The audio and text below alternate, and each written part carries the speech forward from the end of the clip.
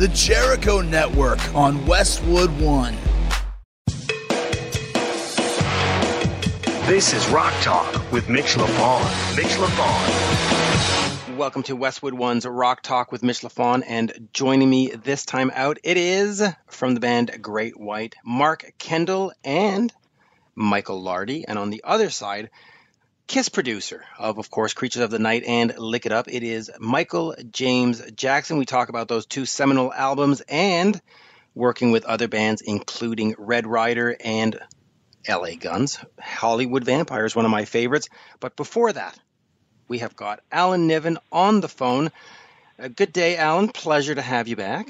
Good day, Mitch. I hope you're good. Yes. Pleasure to be talking with you. And of course, I told you that you were just going to co-host and talk about Great White, but it's a whole lot more. We're going to talk some Guns N' Roses too, because they have this new deluxe box set, the mother of all box set that's going to embarrass every other box set before it. It is, of course, for Appetite for Destruction, and I think it's 87 discs or something like that, but we'll get into the nitty-gritty before that. But Great White, good old Great White. Let us start there. I had, of course, Michael and Mark Kendall at the M3 Festival in Maryland. Have you ever attended the M3 Festival in Maryland? I've never been to M3, but I've been to Merriweather Post a number of times, and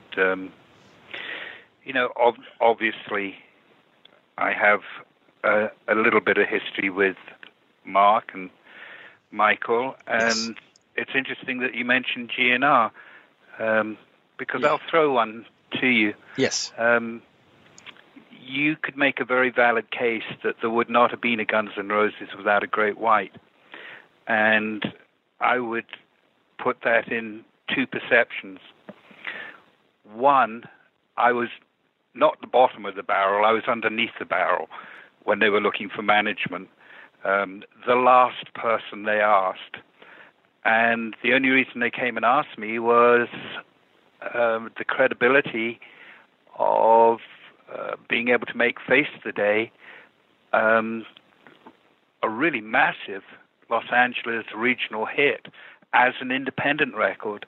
When KMET and KLOS did not play independents in regular rotation, this thing went on to have 16 weeks of heavy rotation on KMET and ended up being the number 2 song of the year at KLOS. So the record company, who had the amenities for encouraging airplay, were interested how someone who was working out of a tiny little cupboard and riding around on a motorcycle could manage to get more airplay on an independent than they could on their well-funded releases. So that was probably a major aspect in the thinking of them even bothering to ask if I would work with GNR. During the interview with Michael, we do talk about his connection and your connection to GNR, and of course, some of the songs that you guys had produced.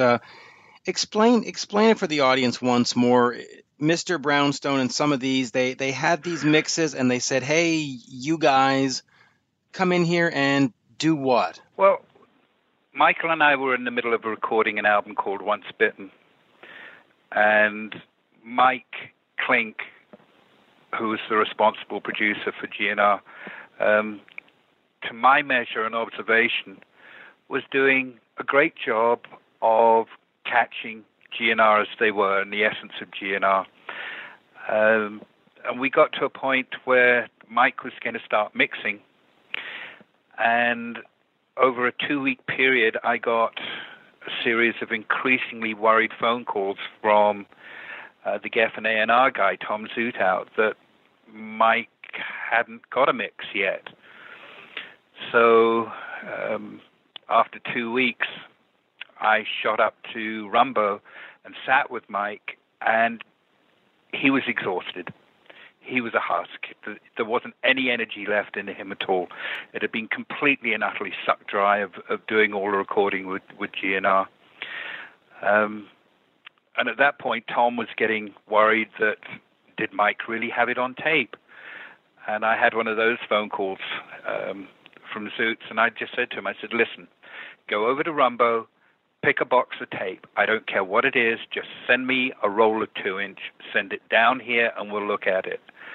And Tom duly went over and picked a box of tape and sent it down by messenger to the South Bay where Michael and I were working. And we were in the middle of doing guitar overdubs, so we had to strip the board and set it up for a mix and completely stop what we were doing and stop our train of thought.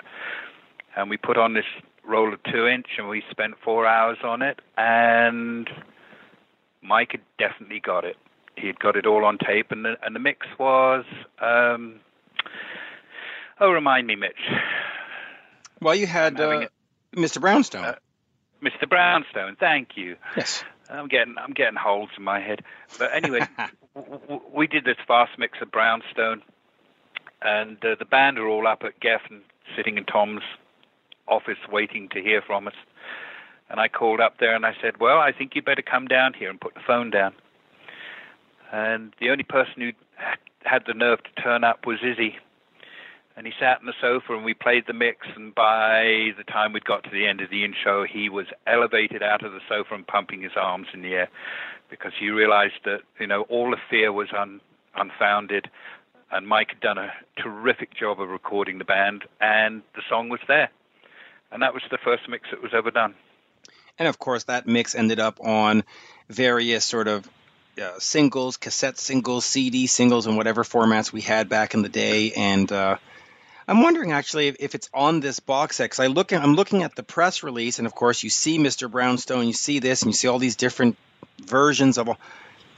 nowhere do I see sort of the Alan Niven, Michael Lardy mix. It might be there. I'm hoping it's there, but... And I would doubt it. Do you want to get into the box set, or do you want to talk GW? Well, in fact, why don't we let Michael Lardy and Mark talk about the M3 Festival and what they're doing these days, and then we'll come right back and we'll delve deeply into the box set before heading over to Michael James Jackson. How does that sound?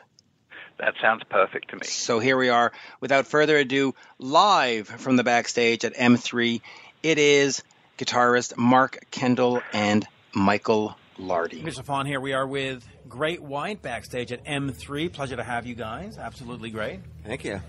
So I'm going to start with you, Michael. In fact, I should say we got Michael and Mark Kendall. This is exciting. Talk to me about the importance of festivals like M3 for both the band and also the scene.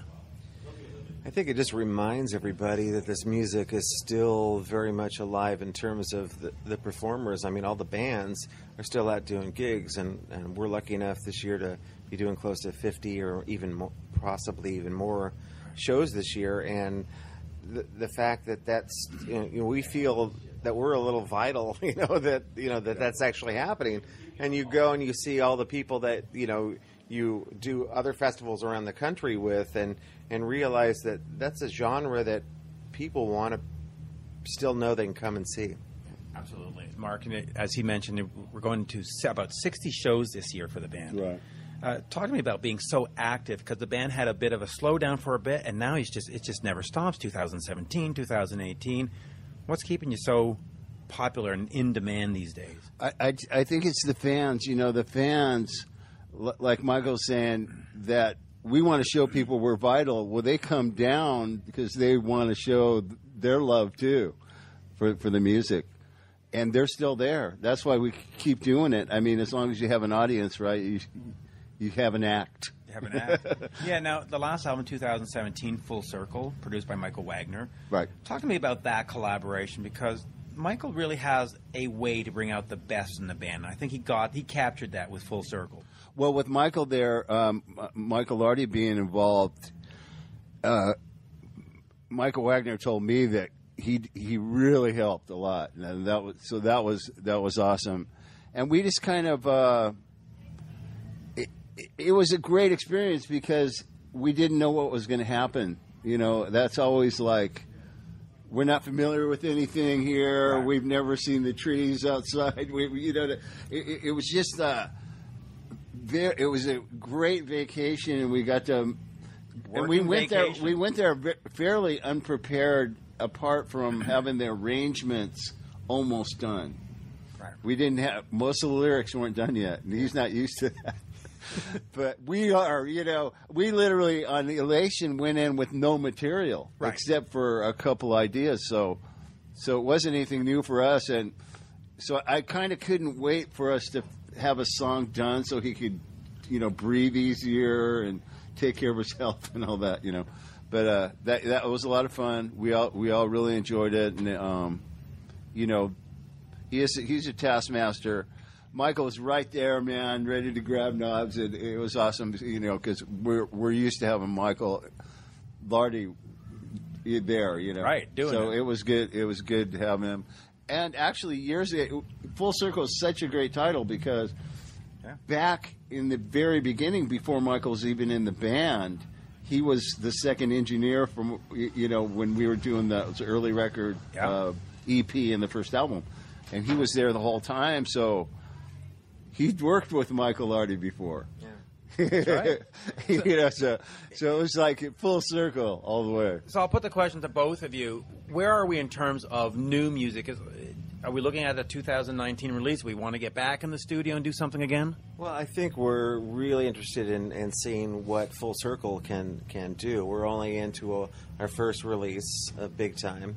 Hopefully our next one in the barrel is, would you say I'm All Right? It's probably that's next one in the a barrel. possibility. And obviously we want to do a video for that. But, I mean, the opportunity of actually being able to work a record, there's a lot more depth on it than I think a lot of people realize from just here. If they just heard Big Time, they'd go, okay, that's typical, rock and Great White. But, I mean, there's a song, Cry of a Nation, that is, like, so deep and different. It's kind of like if Rock Me in Congo Square had a kid. It's that kind of energy and that kind of ethereal, kind of spacious vibe to it. That's a really cool song. There's the riffing song, This Is a Life. I mean, it's a lot of real high energy, cool breaks in the song. So I think there's a lot of depth in the record that, if we keep working this record for, at least another year, maybe year and a half, then I think people will be able to get to, and get into it. Right. The other thing is, it really is for us.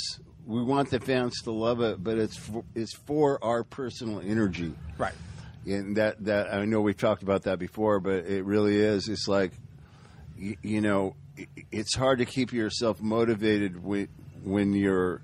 Although, like I've said before, we're grateful for all the songs and the hits and the fans of those songs. But for our own edification. Yeah, we need to be creative, and if it's. But that's what's got to make recording albums now such a joy, because there's not the AOR guy, there's not the record, it's just like, we're going to make it because we want to, and it'll be the music that we want to hear, right? I mean, it's... Yeah, and that's the thing. We've been doing records together for so long that it's kind of like falling out of bed. I think that was one of the things that kind of, was difficult for Michael at first, realizing that we could go in without formal arrangements done and without lyrics done and have a mind in our mind's eye where things were going to go. And he hadn't worked with us for so many years, knowing that, the knowledge of us being around each other and making records year after year after year. I mean, we probably made 12 records in between the last time we worked with Michael. So, and I think once he got the zeist of what, how we could do this and how we're used to doing this, he got into it, and it was a blast, to be able to do it like that, Well, he gave us a good little present by doing, once we did the basic tracks, by doing one song at a time. Right. And we knew what we were doing the next day. We got to cram for that like studying for an situation exam by writing lyrics at the house. Yeah. And then we come in, here's the lyric sheet. Yay! So that was awesome. And you've got your next album title right there, Great White, Falling Out of Bed. Falling out of bed. There it is. Falling out of bed. Right? That's All a these perfect sharks. title. I'm going to go to you here for this one, because you, of course, worked on Appetite for Destruction back in the day, or you were involved with the Mr. Brownstone remix, and they announced the 30th anniversary deluxe box set that's going to cost, 2 children and a car. Talk to me about working back then with Alan Niven and Mr. Brownstone and the mix, and just that little bit of GNR sort of trivia for folks. Well, that whole thing stemmed out of the fact that there was a point where Mike Klink, the original producer on the record, after having been around them for 5 months, basically he was toast. He was done. You know, it's like he just wanted to walk away from the project. I think he would, 5 months around the boys at that time probably had a lot to do with how hard, that was dealing with them at that point. So when they were getting ready to mix it, there was the songs were split up between Alan and myself and Steve Thompson and Michael Barbiero. Yeah, great So guys, by the way. so we got Brownstone, Rocket Queen, It's So Easy, and I don't think we got to a fourth one because by that time they had decided to go with Michael and Steve in New York. But they were serviced with Jungle, Paradise City. So I think Zootout was kind of pushing but it was a great experience, to mix that song, and then I have the guys come in and kind of go, yeah, that's what we're supposed to. That's what we sound like, And that whole thing, it was really cool, and I just thought, yeah, okay, it's just a gig we didn't necessarily didn't get at the time, but Niven did put Brownstone on a 12-inch, the B-side of a 12-inch single. Right. And if you remember Ton Mastery from KNAC, Leather Nun, she used to play our version over the records version on KNAC all the time. So that was a great compliment. I did a couple of TV shows for them. I did an American Music Awards in the truck, the audio. So all I remember Axl saying is, my friend at home said it sounded great. Thanks. But that's Axl, and that's that time, And we did a show. You remember the show we did in New York? Yeah. For Ritz. MTV. The Ritz. Where you had Yeah. a terrible flu. Yeah, I had 103 temperature, so I just drank 6 Heinekens and it was fine. Yeah. Yeah, and talk to me about that Ritz show. There's been so much lore and rumors about that Ritz show. It was a Great White show, and GNR was supposed to open up, and then at the last minute they switched it. Like what? Because they weren't supposed to open up. Okay. We talked about it before that show. We talked about it with Niven, and he said it'd be best because there's a real huge buzz on this band right now. Right. It'll just. I know you guys have sold like 4 or 5 times as many records as them, but just open tonight. And we go, no problem. Yeah. We don't care. Yeah. I'll plug in early. Now, of course, they recorded their show. Is there a version of you guys? I mean, Oh yeah, it's all over the internet. All you have to do is pull it up. I think. Oh, okay. I gotta go. Check We it out. actually do Since I've Been Loving You. It turned out pretty amazing. There you go. Just quickly on your guitar playing, how have you matured over the years, or how has your style sort of adapted or changed, or is it just sort of you've always just been Mark Kendall? The only thing I've done is strip things down a little Right. bit more. I don't have all the rack gear anymore. I kind of go straight to the amp through a couple pedals, like a tuner, Okay. stuff like that. So I rely on my fingers, my volume knob on my guitar to kind of get what I need. You know what I mean? Right. I'm not confined to a pedal Pedal switcher, board or whatever, yeah. with 3,042 presets. Sometimes it's, you'd hit the clean sound and it's not really the right volume. The volume that you would feel it should be. I like to have control over that to where I can just kind of pop my knobs, get the clean sound and turn it down to where I feel like it should be. Yeah. And that's just, you have more control that way. Kids are always asking, like, they want to know my exact knob, my amps and the pedals. Like, there's something special.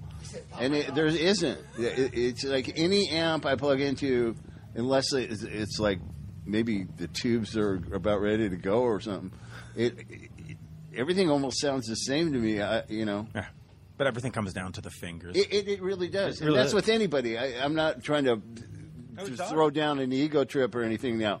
It just does sound like me. Well, that's the thing. I mean, you could take Eddie Van Halen's rig, put it in Mark's hands, and it wouldn't sound like Eddie Van Halen. It'd sound like Mark. Exactly. Because If in the hands, Eddie Van in the Halen fingers. played through my rig, it would sound like Eddie. Yeah. It's not because he's using special tunes and So whatever. And I'll finish with this because, as you know, I'm Canadian, proudly so, right? Montreal Canadiens, we always talk hockey. When are we going to see Great White in the Great White North? Well, we do have a show coming up on the 26th, I believe, in London, Ontario. Ontario. Well, get us over there. Ontario, I'm sorry. It's only the capital of Canada, you know. But Yeah. talk to your boys, you know. Get us up there. We'll get the promoters. We to won't talk. say no. Okay. We'll get you there. It's a great time in Montreal and Quebec City, you know, going and talking to people at Musique Plus. You know, it was like... And I'm trying to remember, you opened for... The first time I saw you it was Alice Cooper. Mm-hmm. That was a great tour. That was a lot of fun, the Trash Tour. Yeah, That was a long tour, too. That was a great Well, tour. 4 months. 4 months, something like that. In Canada, anyways, all the way from St. John's all the way to Vancouver. And Yeah, it was so- right. But we did all those countries, Norway and all that, and Europe. It was like an early January or something. It was January. it was freezing. Canada It was freezing. It was November, December in Europe.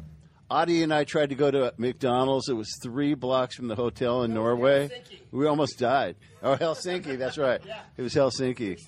We didn't even go. We didn't have earmuffs and all that. You know, it was like No, but ridiculous. bring it up to your people and talk to our guy Sullivan and get something in Montreal. You know, there's got to be a festival up there that would fit us on. Yes, there is. Yeah. There's a great one, too. Always a pleasure. Oh, look at that. A ripped shirt there. There you go. Yes. Yeah, buddy. Thank you. I just saw Lon Friend out in the hallway. Yeah. And I go, dude, we need some hats. He goes, oh, we're going to give them to you guys. I go, cool. Okay. I'll wear Yeah. a shirt. Always a pleasure. Thank you so Great much. to see you. You too. Thank you, Mark. And thank you, Thanks, Mark. Mitch. Oh, look at Zoltan. Appreciate it, man. You're listening to Rock Talk with Mitch LaFon. Rock Talk. And a big thank you to Mark Kendall and Michael Lardy. Always a great pleasure to hang out with the guys of Great White. But let's get right back here with Alan. We were talking a little bit about Guns N' Roses, and of course Michael mentioned Guns N' Roses as well. They have this new box set, Appetite for Destruction, Locked and Loaded. It is massive, 5-disc, 7 LPs is what I'm trying to say. You were, of course, there. So talk to me about some of these albums and some of these remixes. And when you heard the announcement that this box set was coming out, was that like, it's about time? Or were you like, oh my, look at that? Well, I have to say that having been there at the time and having contributed in a small way to some of the decisions of the moment, that perhaps I'm justified in having a little bit of a viewpoint on this.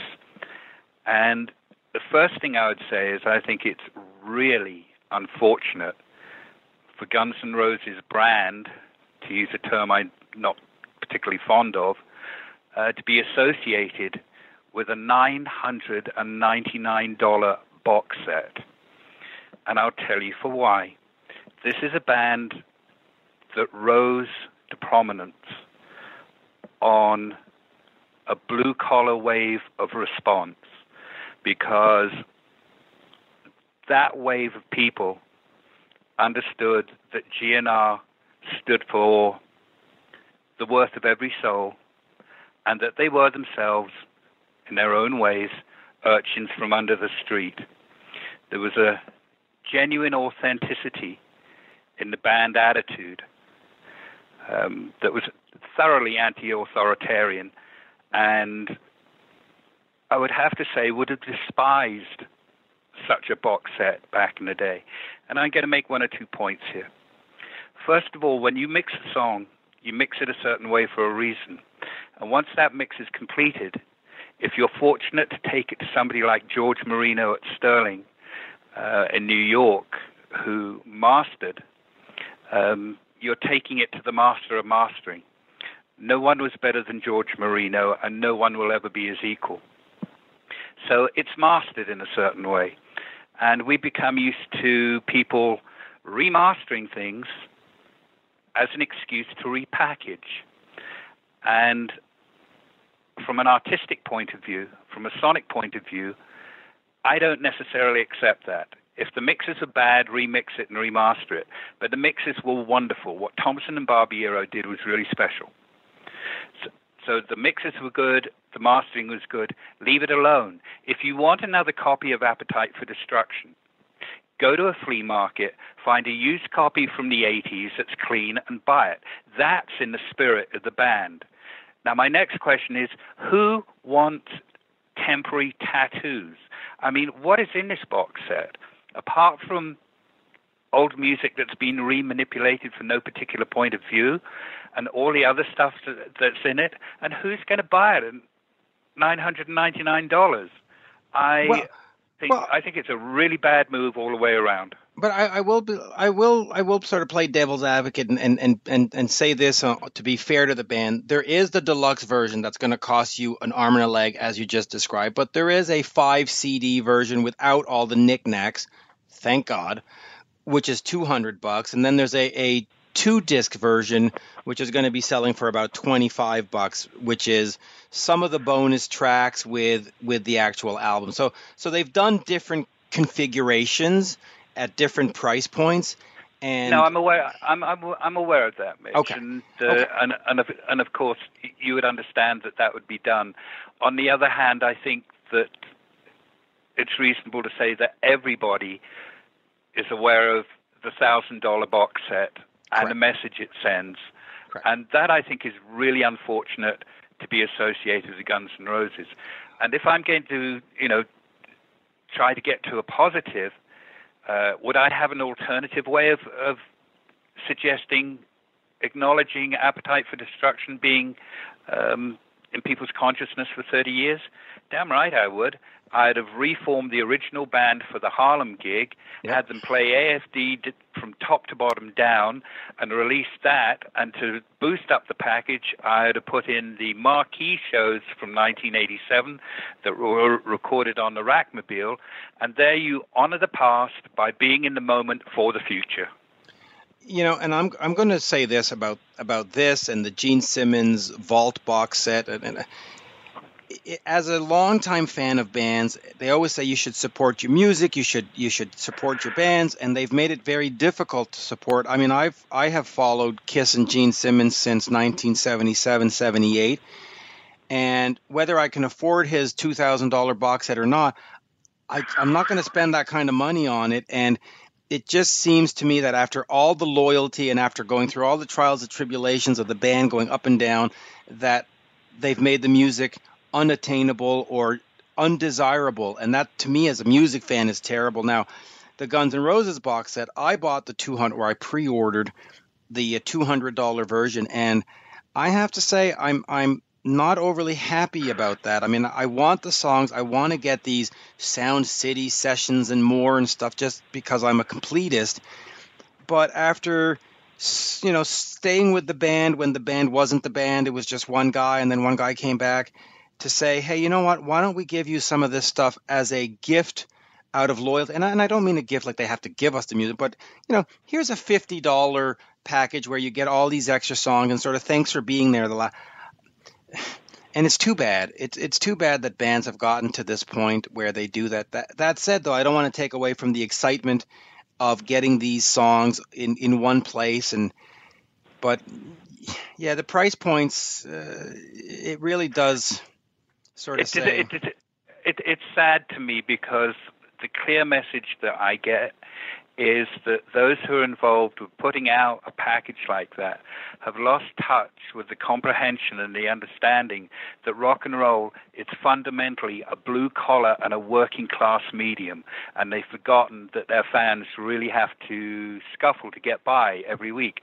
When we did Use Your Illusions, one of the arguments I had with Axl over whether it should be a double album or 2 single albums was to persuade him that it was a weight on a big part of the fan base to have to untrouser for a double album, whereas they could buy one album one week and one album the next week. And he understood that at that time.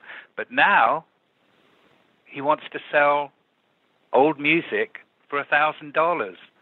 And I'm sorry, Mitch, love them all to death, but that dog don't hunt for me. Yeah, let me ask you a question about that on a serious note. How involved do you think the band, Duff, Slash, and Axl are? I mean, when a record company owns the rights, they can just say, hey, listen, folks, we're going to put this stuff out. Do they have a lot of say? I mean, do you think Axl or Slash or Duff could say, we don't want this to come out, or I mean, how much falls on the band's back and how much is just on Universal's back? Well, I'm obviously talking from the disadvantage of not being in the room, and that has to be said up front. So I could be completely out to lunch. Because I'll put it from my perspective, just real quick. When bands go on tour and they don't play your city, fans will right away say, "Well, Guns N' Roses isn't playing Ottawa. How they don't like us?" And it's like, well, no. It's your promoters that need to step up. So, are we unfairly saying this is the band's fault, or? Well, we're talking about two different issues, right? Because in routing of a tour, the band and primarily the management of the band would be heavily involved, and you're dealing with things like building availability. I mean, is there a Stanley Cup final game going on, right. or there are lots of different things that come to pass because you're trying to and promoters and economically put something together, and maybe the local promoter doesn't want to take a risk on the package and the pricing of it. But what I would speculate is that I would think that Axl micromanaged this box, because that is the nature of Axl, and that's the nature of how Guns N' Roses works these days. Yeah, and of course they had the greatest hits, but so let me turn this to the positive then. What are, for here, I'm looking at this. We've got the 1986 Sound City sessions with songs like The Plague, which was previously unreleased, and New Work Tune, which was. What is that stuff, and why is the band in the studio recording Jumping Jack Flash? Was that just them jamming and sort of tuning up the instruments and getting ready to record the GNR stuff, or was there like, hey, you guys need some covers, and why don't we try Jumping Jack Flash? Well, fundamentally, those were the initial recordings done with Manny Charlton that were basically to function as the demos for the band, to give an idea of the nature of the band, the nature of the material, the sonic approach. So that's where they come from. I mean, Tom Zutaut gave me a tape of that stuff back in '86 for me to sit down and go and evaluate. And I got to admit, occasionally it's kind of fun to pull out my copy of that and play it and smile. And send it to Mitch. And send it to Mitch. I'll give you my email after. No, but it certainly shows that the band had a more obvious and aggressive punk edge to them before we got to recording Appetite for Destruction. And you can also see a tremendous step that Axl takes from the demos to Appetite. And Curly too, right? Slash. I mean, his playing on the demo is, while good and promising, became something else in the process of recording Appetite to Destruction. And I think you have to tip your hat to Mike Klink there, who had worked with the likes of Michael Schenker before, in that Mike really, really brought out what Slash had, the promise that Slash had. I think he did a wonderful job with Slash. Yeah, and of course, we've said it before on these talk-ups that in 2017, 18, 16, Slash, I think, is still playing better than he's ever played before. There's a purity, yes. I think. Yeah. Yes. Yeah. But as far as the formation of the box set, I'll guarantee you that it was micromanaged by Axl, and it just seems to me that perhaps he's lost touch a little bit from where he came from, and who his following really is and really was. Well, like I said, I did pre-order the $200 version, so I am somewhat excited to get this. But talk to me a little bit quickly about these different versions of You're Crazy. Why an acoustic version and an electric version? How did we say, okay, this one gets onto Appetite? No. And of course, the start of November Rain, it was essentially a 4-minute song with a little bit of piano and acoustic version. Then it grew into this big massive thing. Why weren't those songs or in fact, why wasn't November Rain ready for the big time on Appetite for Destruction? November Rain was evolving in Axl's mind, and there was a lot of thought about whether or not it should be included on Appetite. And to Tom Zutaut and myself, it felt like it wasn't quite in the vein of the rest of the album. And one of the things that I'd learned over time was that it's a good thing to have quality in the larder. When you put out a first album by a band, they've had a long time to formulate that material. They go out, they tour, they come back, they're exhausted. Record company turns around and says, all right, now we want another record straight away. And you have people who are probably emotionally and psychologically exhausted, and they're suddenly having to form new material for a follow-up record. And hence we have the sophomore curse of all those bands that had less than scintillating second albums. What's the pretty boy from New Jersey called? Bon Jovi. There's John. an example. Yes. Yeah, his second album was done under those circumstances. So Tom and I were very happy to go, you know what, November Rain, we're holding for a second album. This track we're going to hold for a second album. That track we're going to hold for a second album. We're going to have something in the larder that we've got as a little bit of a backbone to build on if we have to turn around and make a second album really quickly. And correct me if I'm wrong, but ironically, I think the 3 tracks that we held off Appetite ended up being the 3 singles off Use Your Illusions. But there again, I always think that Dust and Bones should have been a single. Dust and Bones should have been a single. What a great song. And we've had this discussion many times, too. I've always said Use Your Illusion should have been one great album and not 2, watered down ones. But hey, what are you going to do? I was talking with, and I'm forgetting who it was, but I did an interview not too long ago, and we were talking about Appetite for Destruction, and the person said to me, well, you know what, Anything Goes should have not gone on the album. It might have been Steve Thompson I was doing the interview with, and he says, Reckless Life should have been on it. It wasn't. Was that also, we'll keep it for later, or it just didn't fit the spirit of Appetite? What was wrong with Reckless Life when it was time to come up with a track listing for AFD?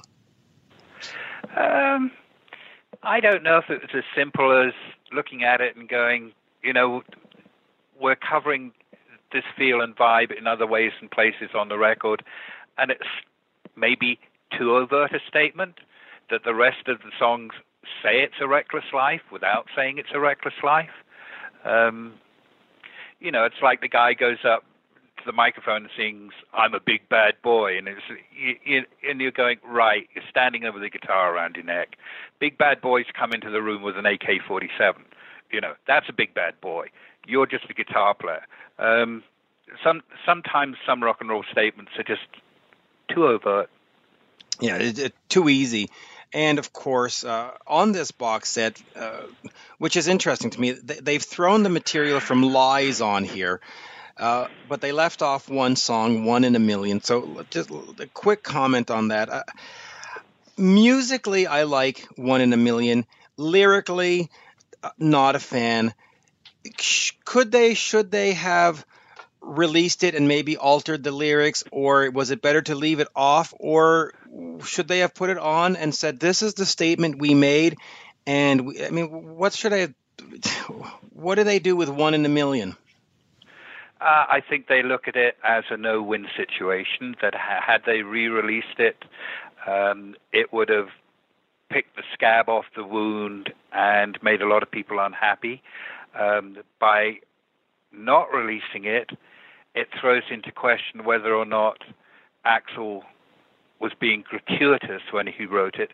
But I'll tell you, the very first time I heard that song was when Axl asked me to come into his bedroom, and he picked up a guitar, and he sat on the bed, and he played this song. There were just the two of us in the room, and he played me this song, and he looked at me and he said, well, what do you think? And all the time while he was playing it, and I was listening carefully to what he was saying, obviously, he shape-shifted and morphed into an incredibly vulnerable individual. And in that moment, I took what he was doing as a genuine expression and representation of his state of mind at the moment when those perceptions were formed, when he was hitchhiking into Sodom and Gomorrah, Los Angeles. And I thought he was being artistic and sincere, and I knew it would be difficult, but I didn't think he was being gratuitous, not for a moment.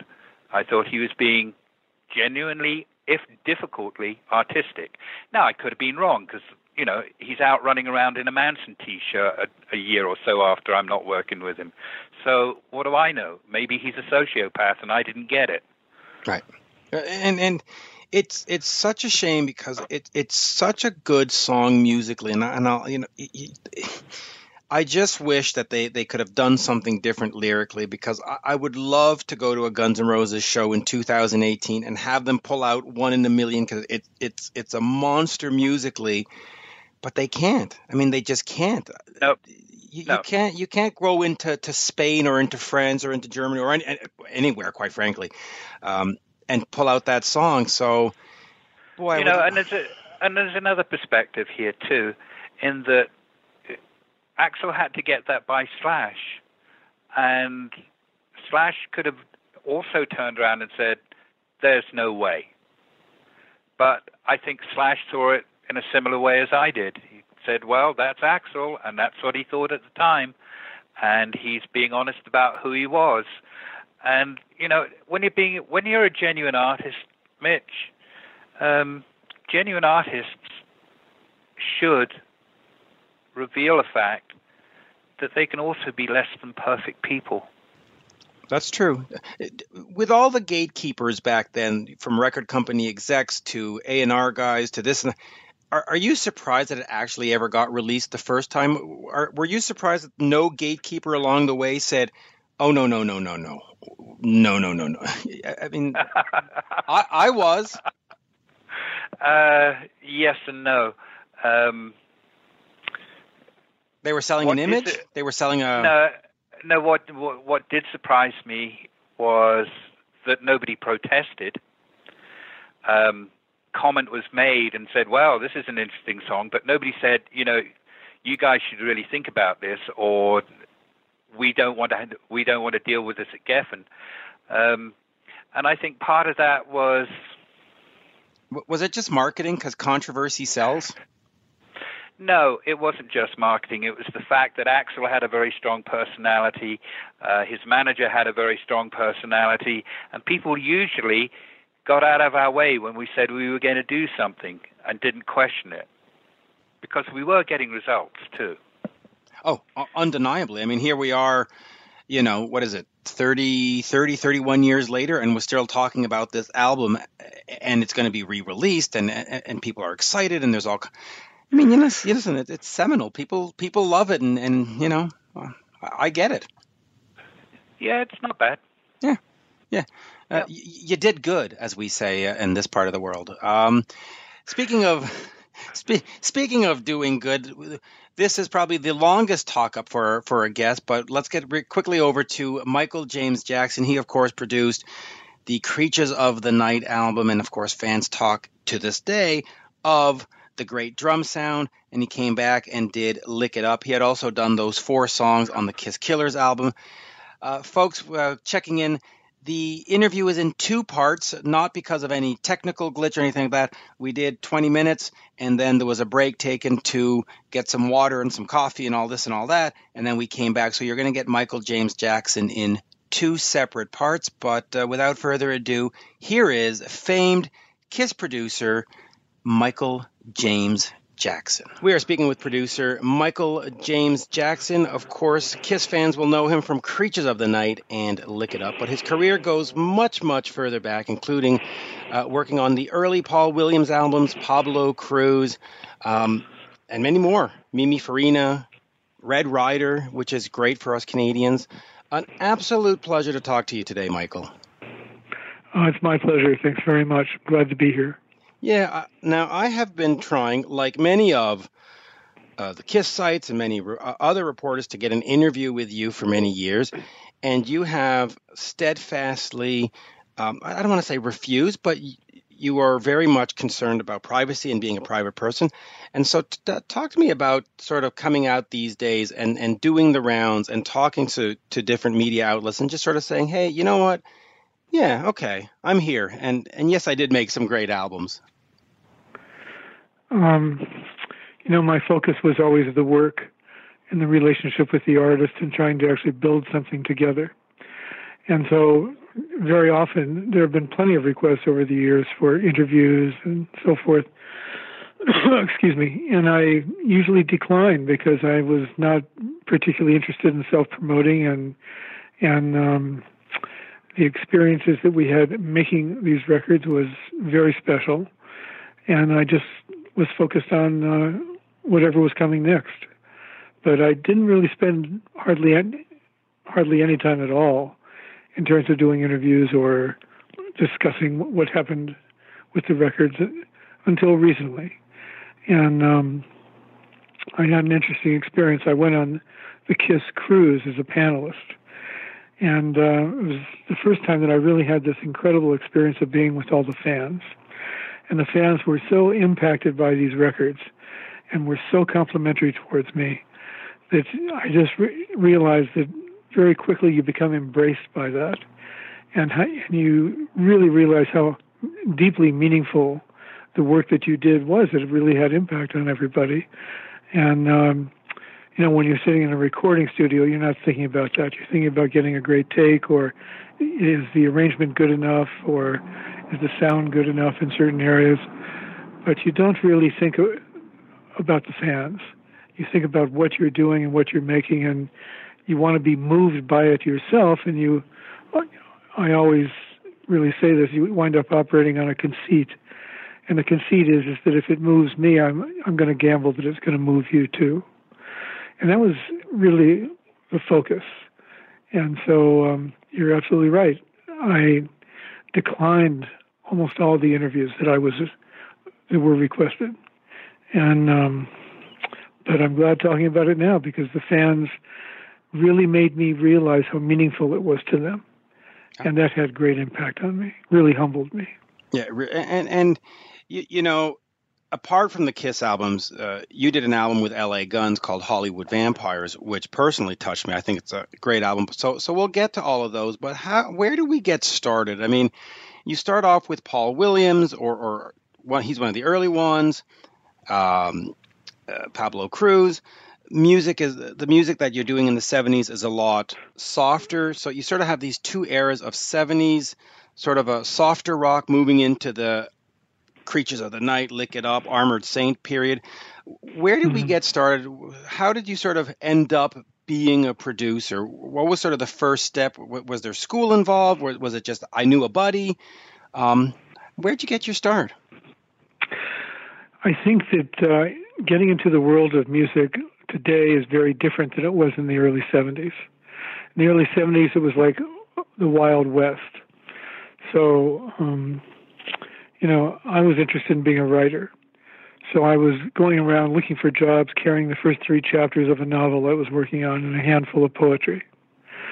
And I loved music, and music was really a big part of my life, and I played some flamenco guitar. But my focus was not I wanted a job in the music business. I just wanted a job. And so I was quite young. I think I was 23, 24, and I took a job with Elektra as a stock boy. And I had no idea what I was really getting into. And the first day that I showed up for work, there was a courtyard at Elektra Records that you had to go through to reach the front door. And as I came into this courtyard on my first day, I noticed under the bushes, it appeared that there was a dead body. And I just got really frightened because I've never seen anybody dead before. And I ran into the building and I said to the woman, I said, you've got to call the police. There's somebody outside and they're dead. Clearly, it was a homeless person. And it rained over the course of that previous night, so he was spattered with mud and just looked like he was gone. There was a bottle of Jack Daniels that was empty a few feet away. It just looked like a bad story. And she said, no, you just sit down and calm down. I said, no, you don't understand. Somebody is dead outside. And she said, "That's Mr. Morrison. He had a difficult night in the studio last night. And when that happens and we find him like this, we just leave him alone." And I said, "Excuse me?" She said, "That's Jim Morrison." And so as she said that, the bushes through the window, you could see they started to shake and shimmer. And as this zombie-like person stood up and brushed himself off and staggered towards La Cienega Boulevard to go up to Duke's, where I'm sure he was having breakfast. That was my introduction into the world of the music business. But once I was there, I became fascinated with the studio and fascinated with the engineers in particular who operated the gear and were very generous about answering questions when asked. How do you do this? And is that a better sound than this sound? And what kind of microphone? I mean, I became so seduced by it that it really took me in. And once it did, I was kind of destined to stay in the business. So I stayed at Elektra for about a year. And by that time, I had become kind of opinionated about things. You develop opinions about what's good, what affects you, what doesn't. And I got hired at A&M Records to administrate the A&R department. And I probably got hired because I had horn-rimmed glasses and short hair and didn't look like I did drugs and looked pretty safe. But that was my next job. And I administrated the recording costs of the company each week. I learned about that. I didn't know anything when I got there, but for some reason they had some belief in me and they taught me. And then I was auditioning 3, 4, 5 people a day. And after a while, I kind of thought, well, I have an opinion about this. Maybe I should produce a record. So they gave me the opportunity to produce Mimi Farina and Tom Jans, the folk duo.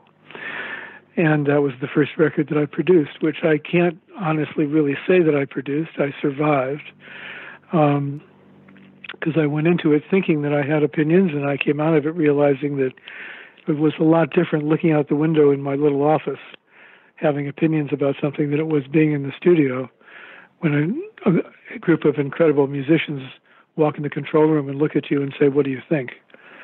Because I didn't know what I thought. But I learned. And I had some people who were wonderful in terms of being mentors. And step by step I learned. So once I did that record, then there was the first Paul Williams record. Yeah. And the idea that they had at the time was to use Richard Perry, who would tend most likely to do very big productions of these great songs. And I went to Chuck Kay, who was in charge at the time of A&R, and I said, it's just a personal opinion, but these songs are so incredibly emotional and powerful.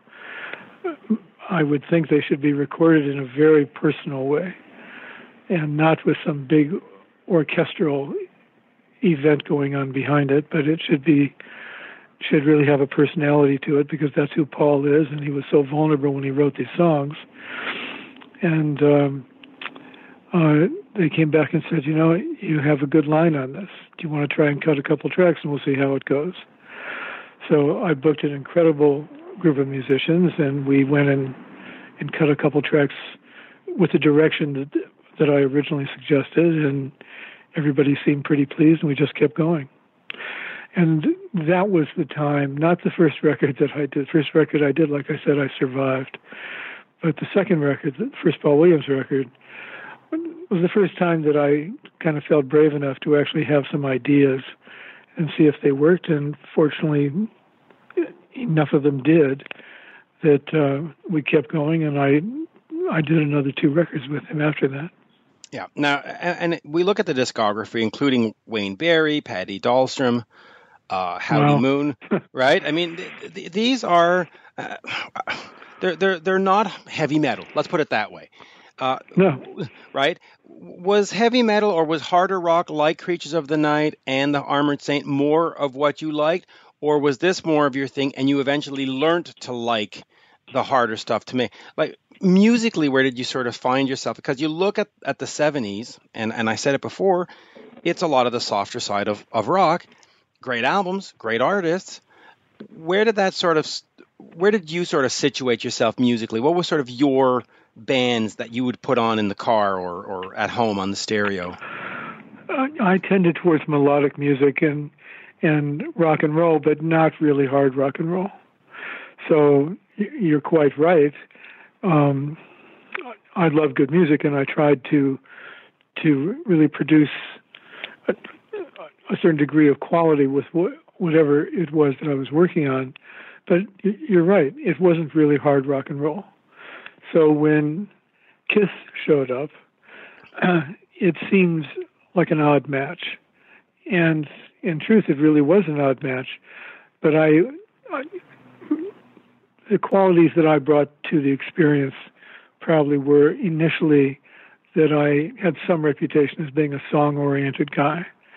And after The Elder, they needed that. I think that they needed that. And there was a meeting that I had with Gene, where Gene said, well, come over and I'll play you some songs. And he had played me like 42 songs. And at the end of it, I said, look, you don't have to do this with me. It's okay. But if you want to, I'm going to bring you to California and put you with other writers because you've got 3 songs here. And one's a great chorus, and we can build something else around that chorus. And another one is a great verse, but needs a chorus. And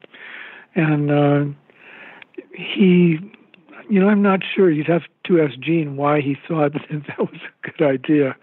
But he and Paul both, it was kind of a fit. It may have seemed unnatural if you always thought that you're only going to hire somebody to produce a hard rock record who's got dyed black hair and who is going to come in with a lot of attitude. That wasn't me. I viewed it like I viewed any record at all. How do we get the best possible songs? How do we create an overall feeling within this particular album and this project that conveys something special about the identity of the artist? And Kiss was a very known entity. But after The Elder, it seemed like people were kind of confused. And let me tell you, we were. I was. Right. So I'm sorry. No. Go ahead. So I didn't mean to interrupt. I remember specifically, going into a record store to buy The Elder. It was the first record that my dad ever bought for me because my mom would always buy the stuff for me. And I remember getting home from this long trip from downtown Montreal to where we lived, about 45 minutes, putting it on and going, what is that? And that right. What is that feeling has never left me all these years later. Mm-hmm. Yeah, that's great. It's great. When Gene brings you 42 songs and you tell him that 3 of them are workable, what sort of convinced him to stay? Why does he not say hey, who are you to tell me that, I don't have 42 fabulous songs here? I think in the beginning, they were all saying, who are you? Because I was not your typical guy for this particular genre. But perhaps, and I can't speak for Gene or anybody else, but perhaps something that I was saying made some sense and resonated. Because one thing was very clear. I was very focused on the fact, look, if you want to do this, what I'm interested in doing is really building a great record that's going to reinforce the identity of the band and the feel of the band. And this is how I would go about it. And that may not be what you are interested in doing. That's okay. But this is how I know to go about it. And all best efforts. That's the bottom line always. You've got studio time at 7:00 at night. Everybody shows up on time. You think they're going to walk in and play it just the way that they played it in rehearsal. And it's going to feel as great as it did. And the band plays the track down, and it doesn't feel like much of anything. So you're starting from scratch. It's like the mysteriousness of recording. You can think that you've got everything planned out and how it's going to work when somebody shows up and says, this is what we're going to do. This is the album we're going to make. And it's going to be huge. And people are going to love you for doing this. I don't really operate like that because I think that everything is a a piece of work that's always in progress until it's finished, and it's hardly ever finished when you think it is. So what did Gene think about my saying that? I have no idea, but I do know that, sorry about the noise, I do know that Creatures was a complicated record and a complicated experience for a lot of reasons, because it seemed like this record was going to define or not what was coming next for the band and for the fans. And would the fans actually, hang in there if somehow something different didn't take place? There was a sense of emergency, not emergency, a sense of urgency about getting it right and doing something that Gene and Paul truly felt was really representative of them. Yeah. So, I certainly believe that, because you look as a fan that they do Dynasty with a disco song, they do Unmasked, which is more pop. I happen to like that record. Elder comes out, Yeah. I think people it was very ambitious, and I mean, Bob Ezrin's a friend of mine. I think he's an incredible producer. For some reason, that record was whatever it was at the time, for whatever reasons. And it created kind of a plateau where the band had to really make a decision, what they were going to do and who they wanted to actually be and reinforce what image. So I agree. I'm very grateful. I'll tell you, when I was on the cruise, so many people came up and talked to me about Creatures and posed questions about Creatures, and it was so rewarding and so humbling, as I said. So, well, I agree. Whenever anybody asks me what my top 3 Kiss albums are, Creatures is always number 2. It's always right in there. It's Creatures, Revenge, and the very first one, because that's where it all started. And so it's sort of, they'll change positions depending on when you ask me the question, but it's always top 3 for me. Just before I get into Creatures, because I want to spend some time on Creatures and really delve in and get to the minutia of the whole thing. 79, you hook up with Red Rider and Canadian artist Tom Cochrane for Don't Fight It. Then after that, 81, As Far as Siam or Siam, that album, 37 years ago, has their sort of biggest hit, Lunatic Fringe, certainly a song that Americans would know. Talk to me about how you got in contact with Red Rider and working with Tom Cochrane, because it was their debut album. You had worked with all these people before. You had a pedigree. People knew that what you could do. How did sort of for the lack of a better word, a rookie band get Michael James Jackson on board for their debut and then the follow-up, As Far as Siam? Capitol Records flew me to Toronto. I'd heard some tapes, and I thought that there was a lot of potential there. And I talked on the phone with Tom Cochrane, and we had the beginning of a good rapport.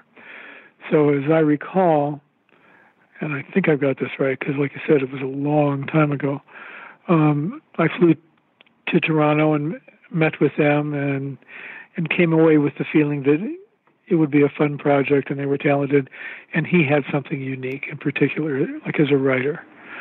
So, probably one of the better writers you've ever met, right? I mean, Tom, again, in the States, maybe in Europe, people have forgotten, but he's still going strong in Canada. And, right? I mean, the album's coming up to 40 years old, Don't Fight It. It's 40th anniversary next year. Quite amazing. Yeah. Life is a Highway. It was a great song. Absolutely. I think that he's always been a really, really talented guy, and I really enjoyed working with him. And it was great because it was the beginning, and beginnings are wonderful because they aren't necessarily already defined. So while you start going down one particular path, you suddenly say, we should be going down this other path that's better. And so I like beginnings, by the way. Yeah. And that's what that record was really about. Yeah, and it was extremely well received, which was wonderful. Yeah, you had a chance to sort of help shape and define who Red Rider and eventually what Tom would be. Now let's get back to Kiss here, and I just had to get that in there because Canadiana was important, but they released an album called Kiss Killers, which is a greatest hits for some reason only released in foreign markets, not North America, at least not at first. The 4 songs that you were involved with, Down on Your Knees, I'm a Legend Tonight, and all that, were they part of those songs that were going to be on Creatures of the Night, and they said, listen, we just need to put something out? What is sort of the genesis of those songs and you working on that? Was it, okay, we're doing Creatures, but let's just do this first before we, I mean, how did that get started? Killers is a compilation record with the additional 4 tracks. So we had to get that job out of the way and do the 4 tracks because there was an obligation, to get that record released first, which it was. So we did those 4 tracks. Creatures obviously was a separate record, and we started Creatures right away. And did the drums at Record One in Studio City and so on and so forth. But by the time that we got done with Kiss Killers, it was clear that coming up was Creatures, and Creatures was a big proposition. Like I said, it was a complicated experience because there was a lot riding on Creatures. Creatures needed to stand out and speak for the band, which I think it really did. So that was the sequence of events. Right. If that's helpful. Yes, I don't know. Absolutely. So let's get into Creatures of the Night. Do you recall, you look at some of the songwriters, Adam Mitchell, who's a great friend of yours, but we have we have a rookie Canadian in there, Bryan Adams and Jim Vallance. Now, this is before Bryan Adams is the Bryan Adams that we know today. Correct. Where did those where did those connections come from? So how did Bryan and stuff? Is it because you had that Canadian connection with Toronto and Red Rider and the Canadian scene and Adam Mitchell? How does Bryan get songs submitted to Creatures and gets 2 of them placed? One of the ideas at the time was I had said and told Gene and Paul that I suggested very strongly that they'd be open to writing with some other people and seeing what would take place if we did that. And one of the writers that I suggested was Bryan and Vallance and Adam Mitchell. Gene wanted to write with Michael Japp. There's a number of other people that were involved, but that was how that came about. And yes, Adam Mitchell is a very old friend of mine, and I usually brought Adam into situations where we needed some writing help. So Adam helped with a band called Hurricane that I also produced. Yeah, Slave to the Throne. Now back to Rock Talk with Mitch LaFon. And there you have it, folks. The first part of my interview with famed producer Michael James Jackson. We will get right back to part 2 in just a little bit. But first, it is guitarist extraordinaire Joe Satriani. He will be in Montreal on May 25th at the M Telus. A few years back, he recorded a live DVD at the same venue, though back then it was called the Metropolis. And so, without further ado, here is the one, the only, guitarist extraordinaire, that is right, guitarist extraordinaire, Joe Satriani. We are speaking with guitarist Joe Satriani. The new album is What Happens Next, and of course he is coming to Montreal on May 25th at the M Telus, formerly known as the Metropolis, where Joe in fact recorded his Saturated Live in Montreal DVD back in 2012. Joe, absolute pleasure to talk to you. I have been a fan for years, from Alien all the way to the Chickenfoot stuff, just terrific stuff. Pleasure to talk to you. Oh, great. Thank you. Thanks. It's good to talk to you. So well, let me just start then with this connection to Montreal, because it is a city that has embraced you, and it's a city that you have embraced, including having done the live DVD here. Talk to me a little bit about this city and what it means to you to play here, and how do the fans react to you when you do come? Oh, we've always had, I think, a really special relationship with the fans there, and certainly returning to what I always think of as the Metropolis is special because of the memories, that we built there, playing there quite a few times. I think, when you get to return to a place at very important moments of your career, and you get to sort of reconnect with those fans, it never leaves you. It sort of those memories sort of gain importance in your artistic life as time goes on. It's almost like somebody saying every 10 years I'm going to go to the Gaudi Familia in Barcelona. I'm going to walk to the top of the church. That kind of thing. It's like a pilgrimage in a way, an artistic pilgrimage. So I'm very excited that we get to go back to a place where we've had such great memories playing for amazing audiences, and we get to create some new memories that'll even strengthen this sort of pilgrimage, right. as it is, But yeah, and you mentioned doing the saturated video. We've tried all sorts of stuff there, which I think is part of the charm, is that each time that we've returned, we've tried something new. We've done something dangerous, whether it's, new songs or trying to do something in 3D.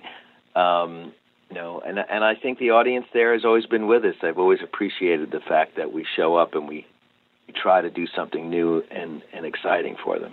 Yeah. So that brings us to the new album, What Happens Next. You have been, of course, quoted as saying you wanted to do something completely different. So take it from my sort of naive perspective. What does that mean to do something completely different when you're talking about an instrumental music and instrumental albums? What is sort of the inspiration? What was the need to do something different? Well, the story behind What Happens Next is really it gets into perspective if you understand what came before it.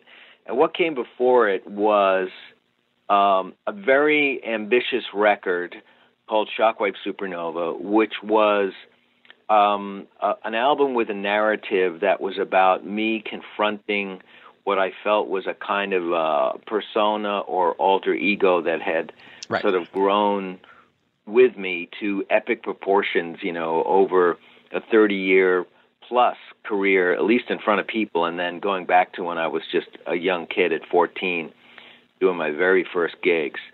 And I kind of ramped it up and turned it into a slightly dramatic sci-fi kind of theme so that I could figure out how the real Joe and this persona guy that the rest of the world sees, who I called Shockwave Supernova, and how they battle it out for supremacy. And I had to figure out how to do this musically without lyrics and to make the album, enjoyable without knowing that there was a narrative, but at the same time to use the narrative as a kind of internal production tool.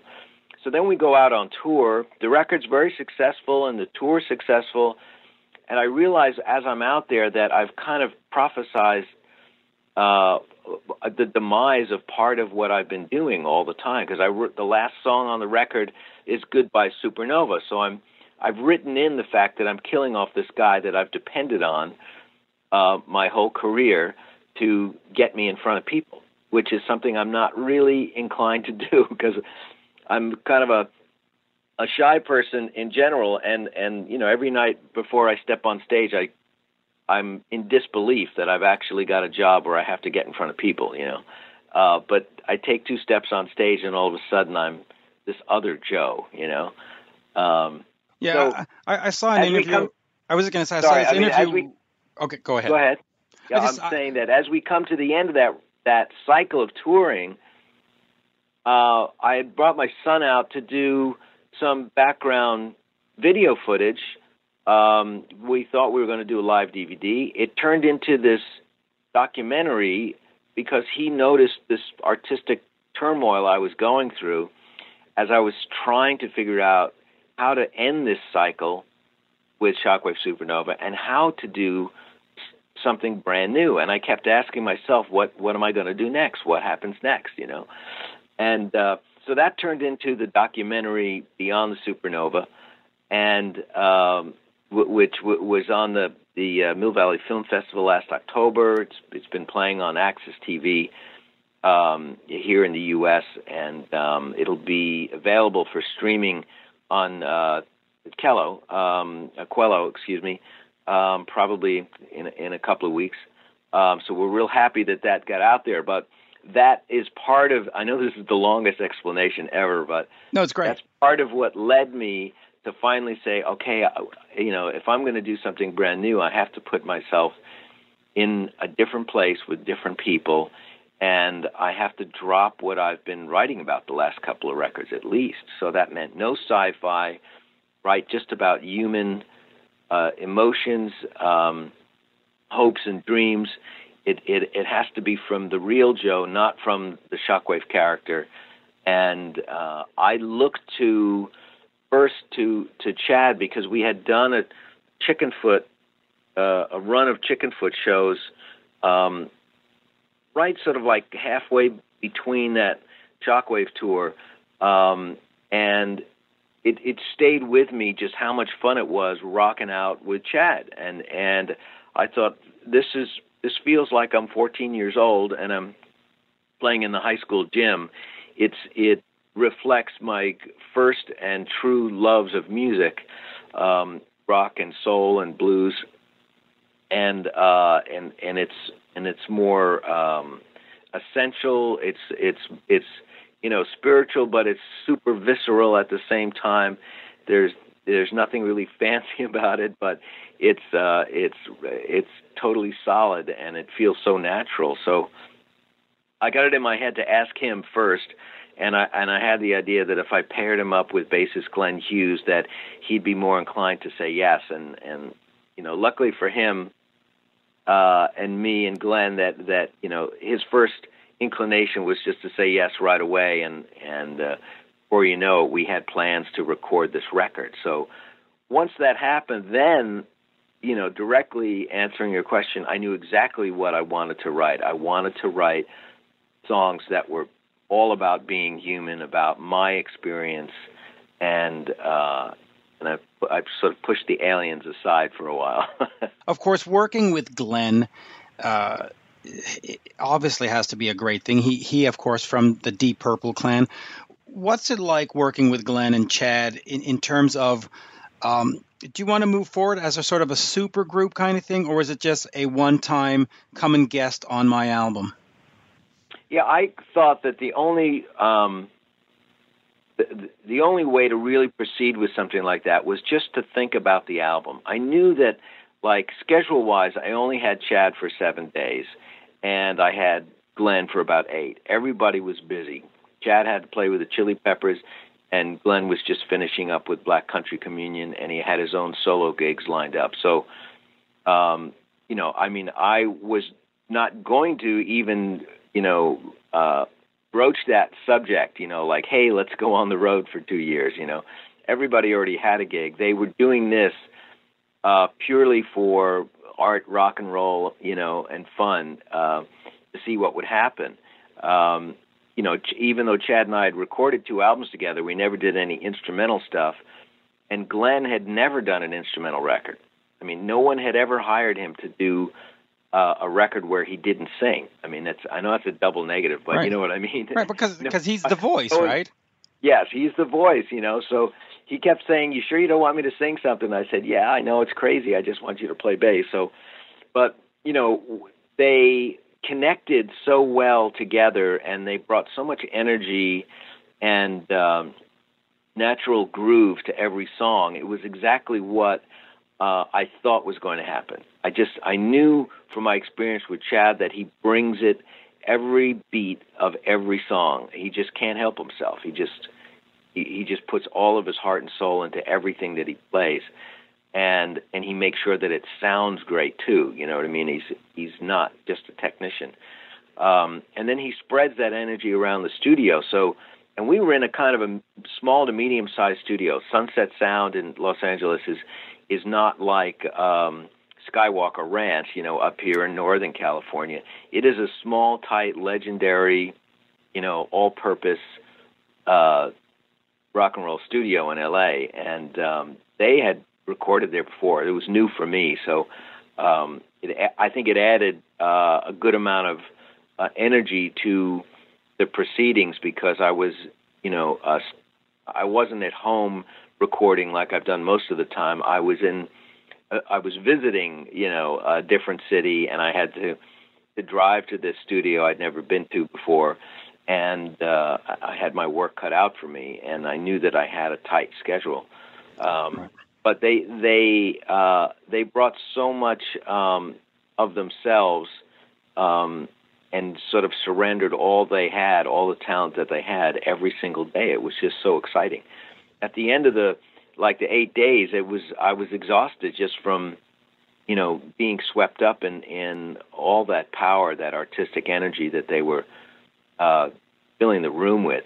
It was really exciting. It was great. And Glenn, he's just 100% musical.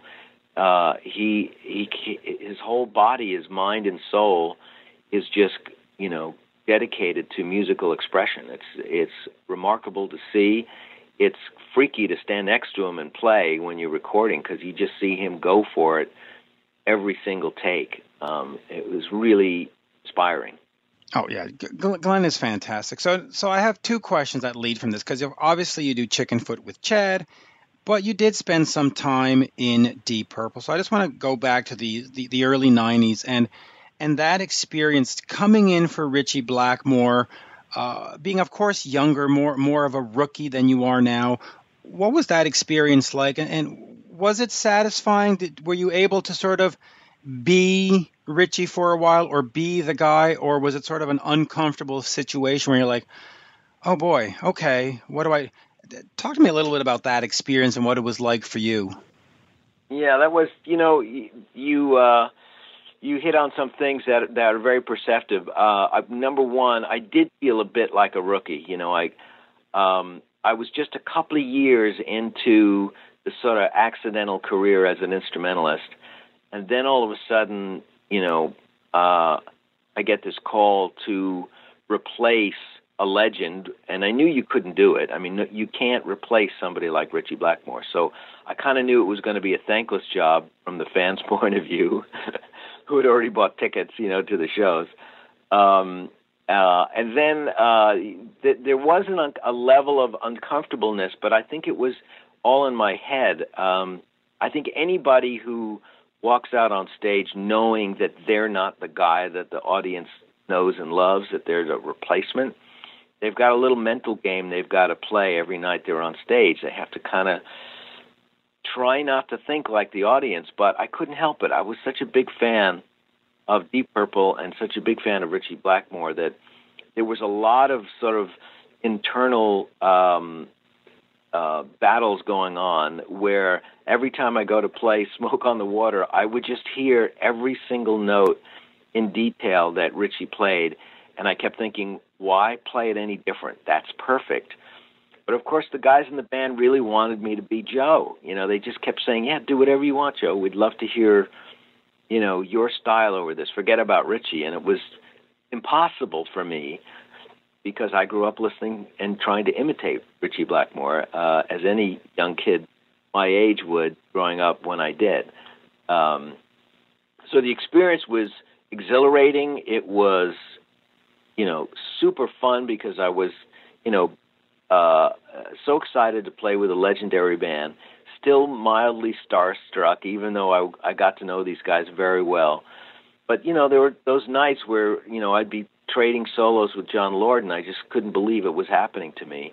And I always kind of felt like I'm up here on stage celebrating playing with Deep Purple as if I was picked out of the audience. So that's how I was able to sort of mentally get over the fact that I wasn't Ritchie Blackmore, that I was this Italian-American kid from Long Island that somehow wound up on stage with this iconic British band, and I thought, well, I'll just walk on stage every night and think I'm gonna celebrate with the audience like I'm one of them, and it did, I think, turn around after the Japanese tour, and when we did the 2 months in Europe, it really blossomed into something that felt more natural, and by then the audience knew and was ready for me. Yeah, they really were, and of course, you spent some time with the Greg Kihn band, and I spoke to Greg about that, and he told me, he said, I knew Joe wasn't going to stay. He was too good to stay. But talk to me about the fact that here you are, the top quality guitarist, must be in demand, but you've resisted for the most part being that guy that gets hired for that gig. Was it something difficult to do to not give in to temptation and take all those calls and say, yes, I'll go play with Michael Jackson, yes, I'll go play with Kiss, and just sort of stay to Joe and be a solo artist? Well, there's the two ways to understand that is number one, I did resist because I felt that if you were lucky enough to be able to play your own music on stage, you shouldn't do anything to mess that up. That is really winning the biggest prize there is to play your own music on stage and to have people want to hear it. Absolutely agreed. Yeah, don't screw that up. I kept telling myself, because I thrive in that environment. So I didn't just deep down I didn't want to do it. And then on the other hand, I think that there were only a few people out there that really wanted me to be me, and I learned this quite early after. I actually gained success quite late in my career. I was already 30 years old by the time I started having a platinum record and was playing with Mick Jagger. So in those 20s, I had struggled, and I had all these experiences trying to be a good session guitar player, but I generally disliked it because the musicians were often asked to imitate people, and I just found the whole thing really distasteful. And it went against my nature not to play like myself and to play like somebody else, I just didn't like being told what to play. So then I get this gig playing with Mick Jagger, and Mick Jagger is an absolutely amazing human being, and if not, one of the best rock and roll singer ever, performer ever, right? And he doesn't ask me to play like anybody. He says, "Oh, Joe, you just play whatever you want to play. Just bring it. Just bring you every night." And I thought, well, this is how I always imagined it would be. Not stuck in a little studio where someone who doesn't know what they're talking about thinks that just because they're paying you a few $100s that they can tell you exactly what to play, On the other hand, here I am with Mick Jagger, and he's telling me, Joe, be yourself. Run around on stage, go crazy, be yourself. Give the audience everything you got. And I thought, this is the way it should be. And I ran into the same thing with Deep Purple. They actually were not expecting me do anything like Ritchie, and because think about it, they already had Ritchie. They don't want another Ritchie, so why would they hire a guy like me unless they wanted me? So they encouraged me simply to play like Joe, as much as I wanted to. I think that's a real important thing, that when you get exposed to that, you realize, well, I'm never going back. I'm never going to take another gig where someone says, I'll pay you X amount and you'll get to do this, that, and the other thing, but you have to sound like that other guy. I just say no. Yeah, and thank God for that. So let me just ask you then about what Ritchie Blackmore has said recently about you. He said, if you're always playing the correct notes, there's something wrong. And then he added, but that's not to say that Joe's not a very brilliant player. What do you say to that? I mean, it is correct to play the correct notes, but I guess he's talking about feel and groove. How do you sort of respond to that, I guess, criticism? Well, it's unfortunate when somebody that you look up to has something negative to say about you. So, that part will always hurt. I would never, I wouldn't, hide my feelings about that.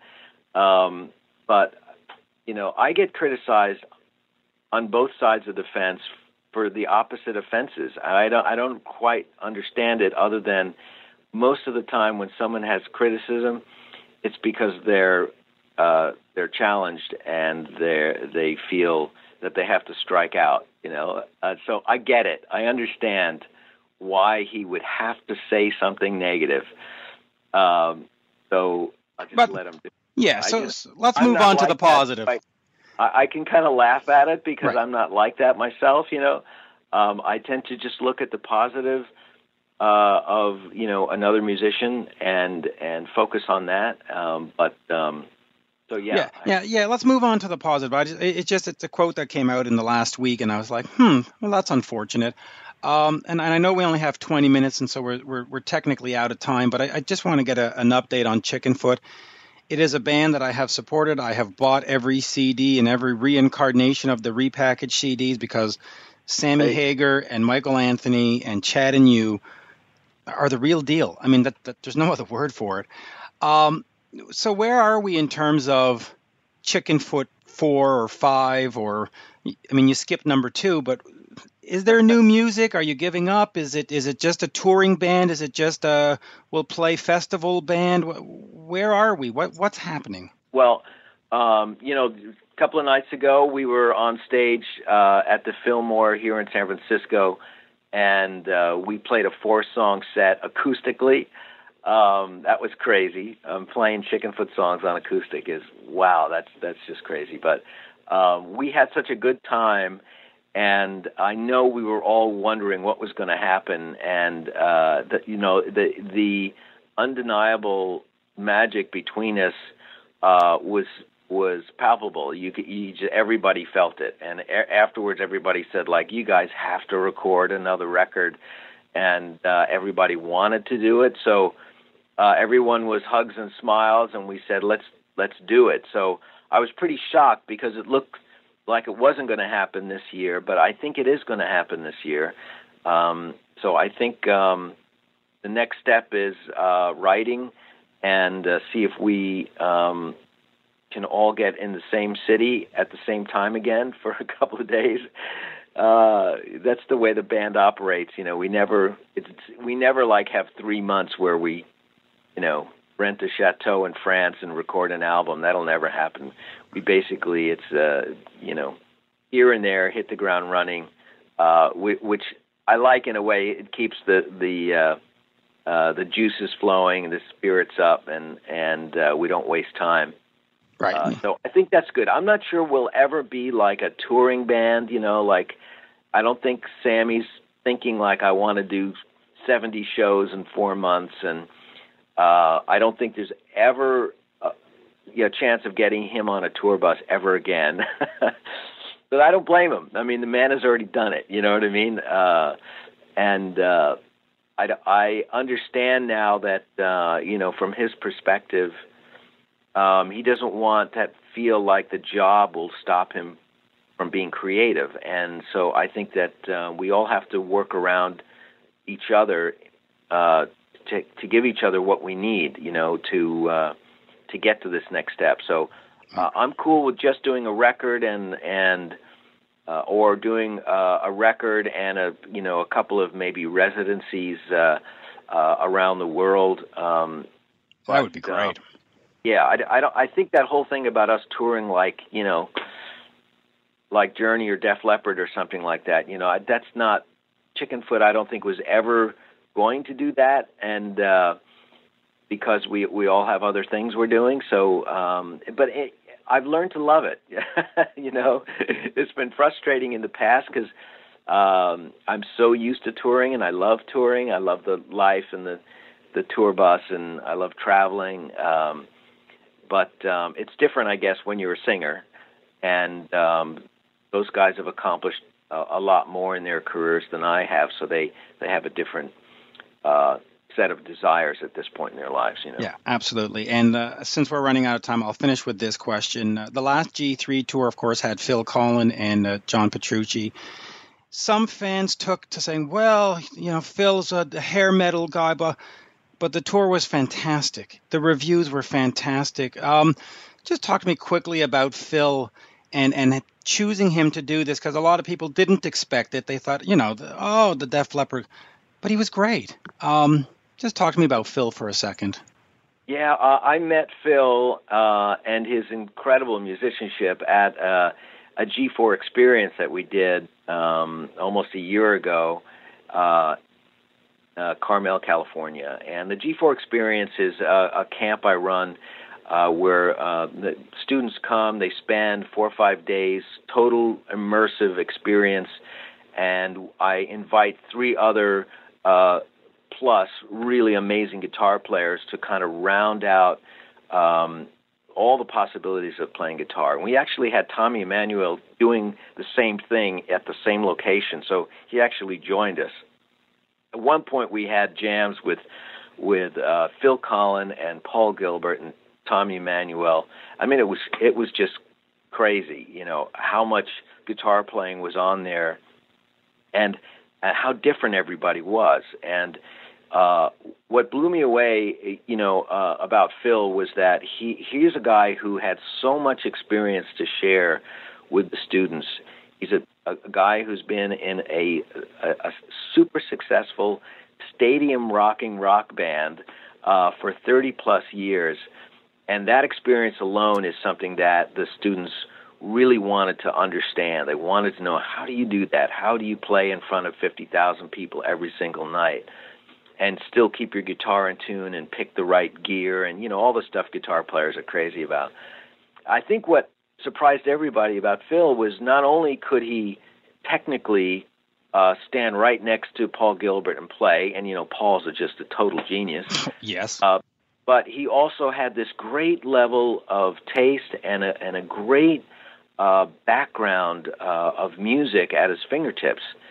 I think people were not ready to receive the heavy blues influence that he had, and how he could switch it into shredding if he wanted to. And then, of course, when he would then go and he'd play Hysteria, you would just, it would blow your mind, because he sounded exactly like the record. Not only his playing, but his singing and his performance.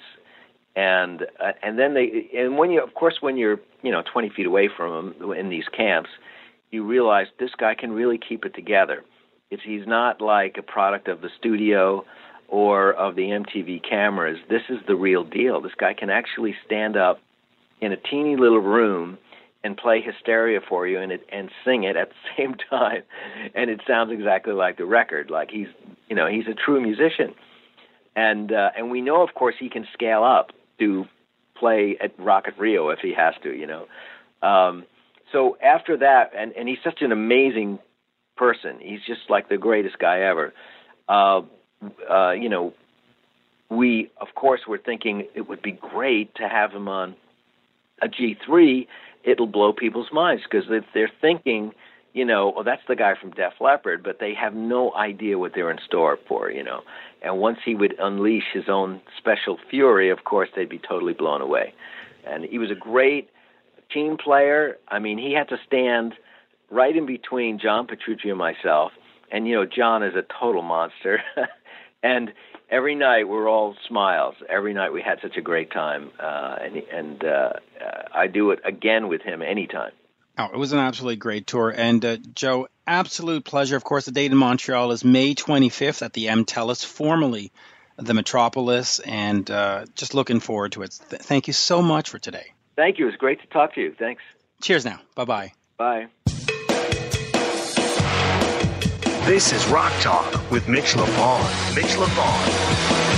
I have one last question for you, Alan. Of course, the box set is coming out in June of 2018, but the Not in This Lifetime tour, the reunion, not reunion tour, depending on who you ask. Of course, started in 2016. Wouldn't it have been a wise marketing move to have this box set ready to sell in conjunction with all the excitement of the Not in This Lifetime tour? Why 2 years later? Well, that's a very good question, and I'd put it in a more simple perspective. If you're going to celebrate the 30th anniversary of something, put it out in the 30th year that it was released as opposed to the 31st. And I can only think that they had to spend an awful long time deciding on which tattoos, temporary or otherwise, they had to put in the box. Right. But basically, it would have been nice for it to come out in July of last year, because that would have been 30 years. Yeah, that would have made more sense. Now, and I'll say this: I had heard rumors of this deluxe edition as far back as 2014. Now, how much of it was just random fan speculation and how much of it was serious work? But if it was being worked on back in 2014 and 2015, why the delay? I mean, the songs were recorded in 1986. It's not like we were waiting for Slash to add a guitar lick or Axl had to come and sing a vocal. I don't know. Explain this to me. Why not just pump it out? Welcome to the world of Guns N' Roses, Mitch. I know, right? It's here, and price forsaken or not, it's going to be great. I mean, once we put it in the stereo and just listen to the tunes and forget that it cost me $200. Don't tell my wife. I hope she doesn't listen to the show. Just don't tell my wife. Hopefully, the music will inspire us and take us away from anything else. And there you go. Any final comments before we get back to Michael James Jackson talking Kiss, LA Guns, and everything else? No, just have a splendid day, and be aware that we've got a hockey game coming up. We do. We love our hockey, and there you go. And on that, here is part 2 of my conversation with producer Michael James Jackson. Talk to me a little bit more about Creatures of the Night, because you mentioned that the band had this sense of urgency, that it really had to step up and it was going to define who they were going forward. And yet, as we know now, it's not a traditional Kiss album in the sense where it was 4 guys locked in a room and came out with 10 songs. We started bringing in all kinds of special guests. Was that a particular challenge for you, trying to make a Kiss album, knowing that Steve Ferris was on it, knowing that Adam Mitchell is on it, knowing that Ace Frehley may or may not be on it, Vinny? Was that a challenge to get a Kiss sound but not have the Kiss band in its entirety? For me, and maybe this is a result of the fact that my background was not so deeply in hard rock and roll, everything was Kiss. Everything sounded like Kiss. The record that we were making, whether it was Steve Ferris playing or not, or Robin Ford playing the solo on I Still Love You, it was a Kiss record, because nothing was bigger than Gene and Paul. And so I didn't think that we were altering or changing something. I think that one of the reasons why that record is successful and people have such a strong feeling about it is that it's a very cohesive record. And yeah, there are some guest appearances there for sure, but they contributed something in the style and manner of Kiss. Except it wasn't Kiss playing, it was somebody else playing, and there wasn't that much of it, frankly. But when it did occur, I thought it really contributed. And so we were all good with it. Can you explain to me, in a sense, why it occurred? Was it just the band couldn't hit those notes, the band couldn't get that feeling, there were friends that needed to, why was there a need to bring in all these people? Why were they not just, well, we'll just wait for Paul to do this tomorrow? Well, at that time, Ace was not there and was not really involved. So that meant that there was a fourth partner who was missing. So we filled some of those spaces with some other people who, like I said, I think really contributed something special. Correct. And The record doesn't not sound like Kiss. It doesn't not feel like Kiss. But they lent something else. They brought something else that created a little more dimension that all of us felt very good about, still do. When now, of course, Ace wasn't there. How did that sort of drama play out, or was there a drama? Because the band is sort of falling apart. Ace is not going to show up anymore. He's not there. That they're conscious about doing, finding a new guitar player, whether it was Doug Aldrich or Richie Sambora or Vinnie Vincent and all these other people that they tried out. How did that affect the work in progress? Did it distract them to a point where it delayed things, or it just talk to me a little bit about that? I can talk about it to a certain degree only because I didn't live the entire history with those guys building up to that particular moment. So the relationship artistically and politically with Ace was something that I wasn't really involved in. My focus was the record and how to get the record done in the best possible way and satisfy all the goals that we had set for ourselves. Without having Ace there or having the fourth partner there on a permanent basis, we did what we did. But I, like I said, was not very involved. In fact, was not involved at all in the relationship with Ace and what that was or had been. I was just very focused on the responsibility of trying to actually make the record and have it be great. And it did turn out great. Of course, you've been asked before about the drum sound, the Eric Carr drum sound. What was sort of your sort of producer, and for the lack of a better, brain going into that?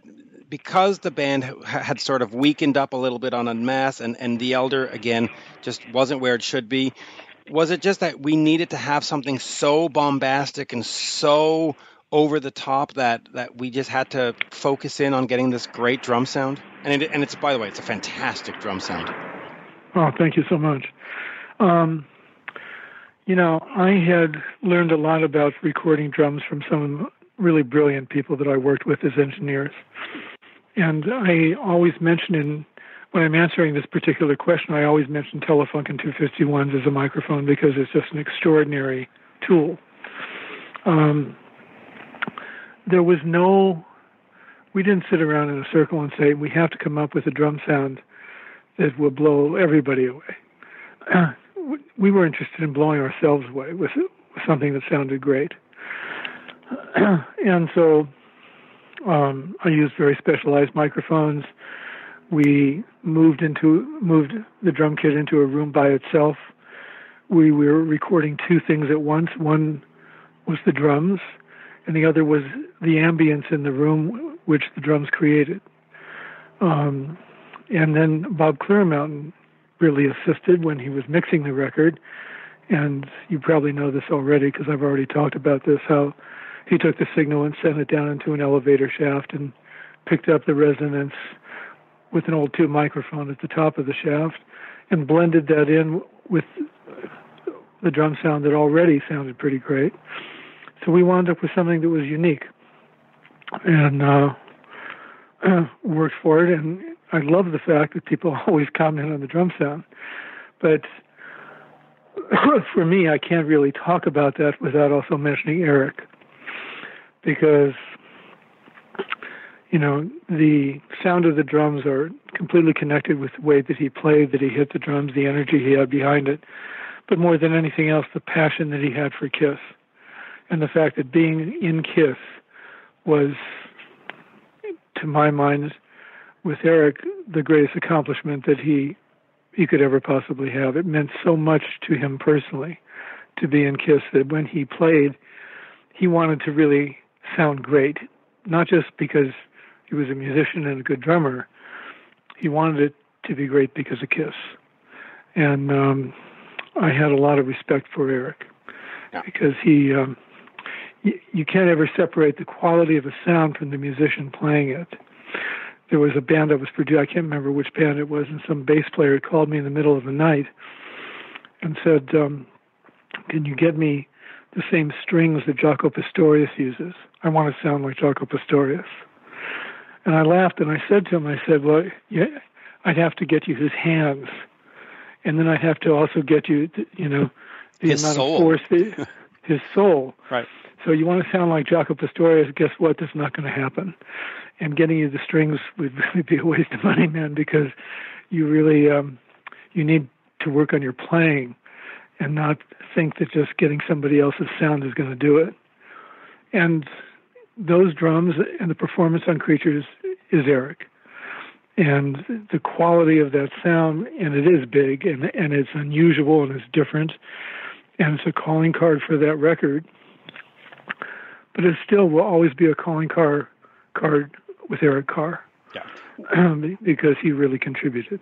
Was there a thought of reproducing that sound or having the drums as dialed in when you got to Lick It Up, or was Lick It Up saying, no, we're going to start completely new, we're going to do everything different? Or did you look back at Creatures and say, wouldn't be a bad idea to go with those drums again, or that, like, was there any talk of bringing that production value into the Lick It Up sessions? Hindsight is always interesting. And that question never really came up. We did one job at that moment in time with the people that we did, and Creatures is the result. And yes, you're absolutely right. Lick It Up was a different project. It was a different album. It was a long time later, and had a bit of a different vibe to it, but it was still Kiss. Yeah, very much so. Now, just before I move on here, I just want to let the folks know that if they head over to kissaddiction.com, you can get Michael James Jackson autographed RIAA certified Creatures of the Night gold album, and the same thing, but the certified Lick It Up platinum albums. They're both on sale there, and that's actually a great item to get, right? I mean, these are great.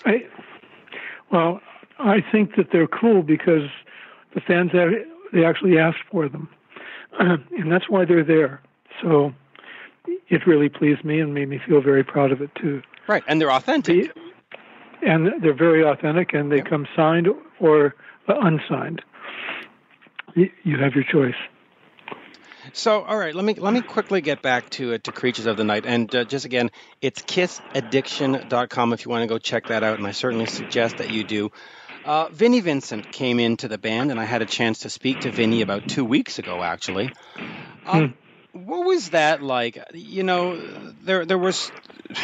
There's so much that has gone down in the history of Kiss, and so many sort of stories that have come up, but he was a great songwriter. He is a great songwriter. His lead guitar playing on the songs are very tasteful. What was it like working with him, and did he help? How much did he help contribute to the album? It was a moment in time, and Vinnie contributed a great deal. Whenever I'm asked about Vinnie, I always say immediately he's a very, very talented guy. There were moments where he and Gene or he and Paul didn't quite blend as well as they could have, where Paul had a different idea about the way a solo should go, and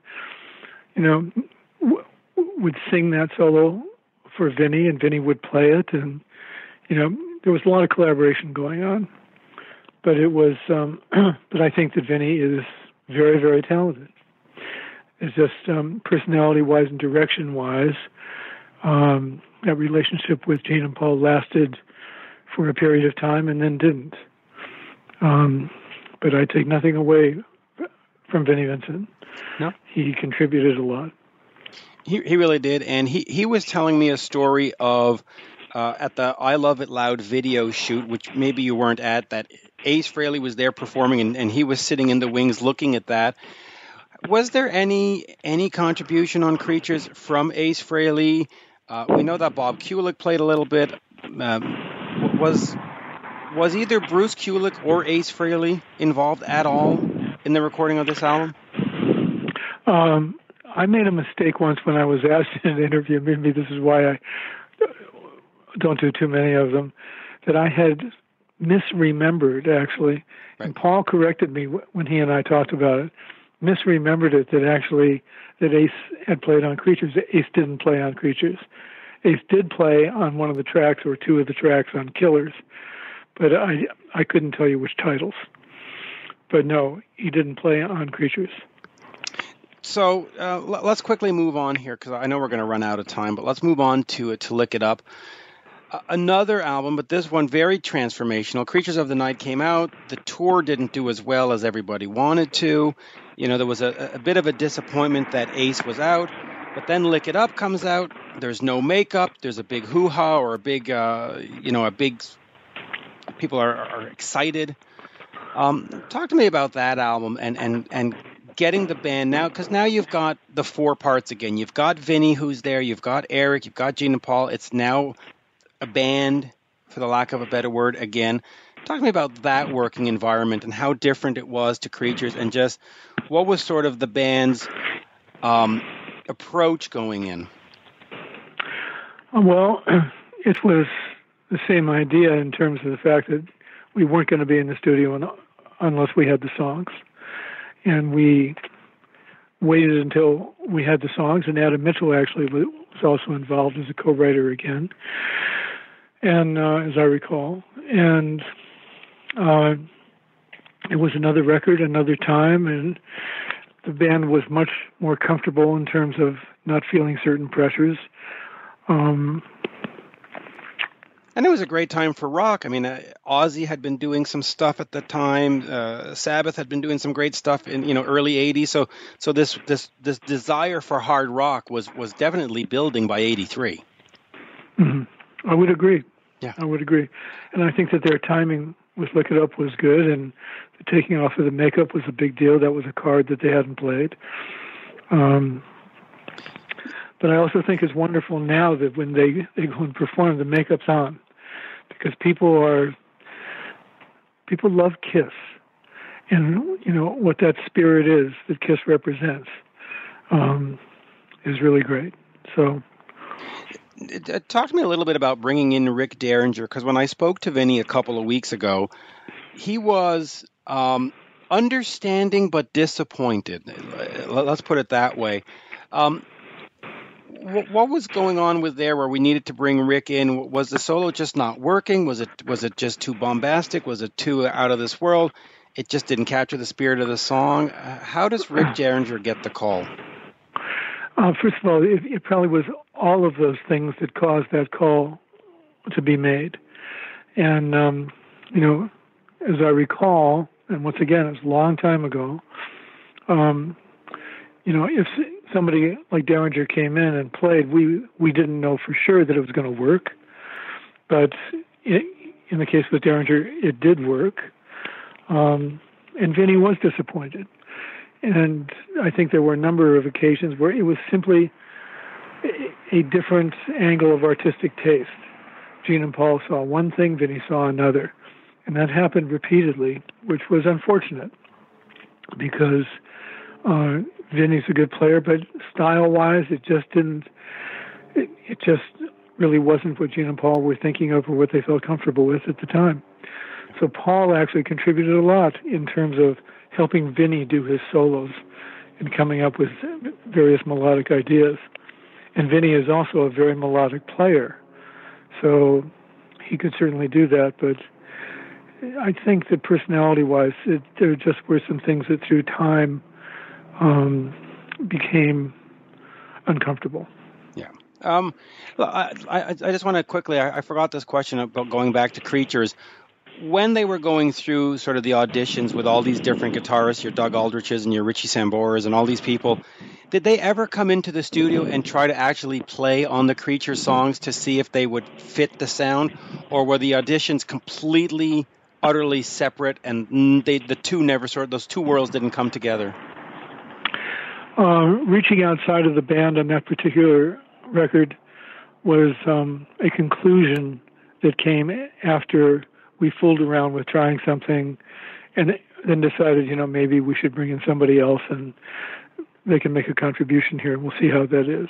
Okay. But none of it was part of the audition process where we're going to try to find the new member. Okay. after Lick It Up, and I do want to move on to some of the other stuff because we're running out of time, but you are part of the Armored Saint debut release, March of the Saint. Very, of course, different than Paul Williams, right? Right. Talk to me how you got involved into the more thrash metal scene and that first album, because you're just doing Kiss, you've got these big things, and now again you're going back to a rookie band and you're helping develop their sound, and you like Beginnings. What was it like working on that album? Because John Bush, man, he can sing. The guy's got pipes. John Bush can definitely sing, and when I was connected with him, he had a huge amount of potential.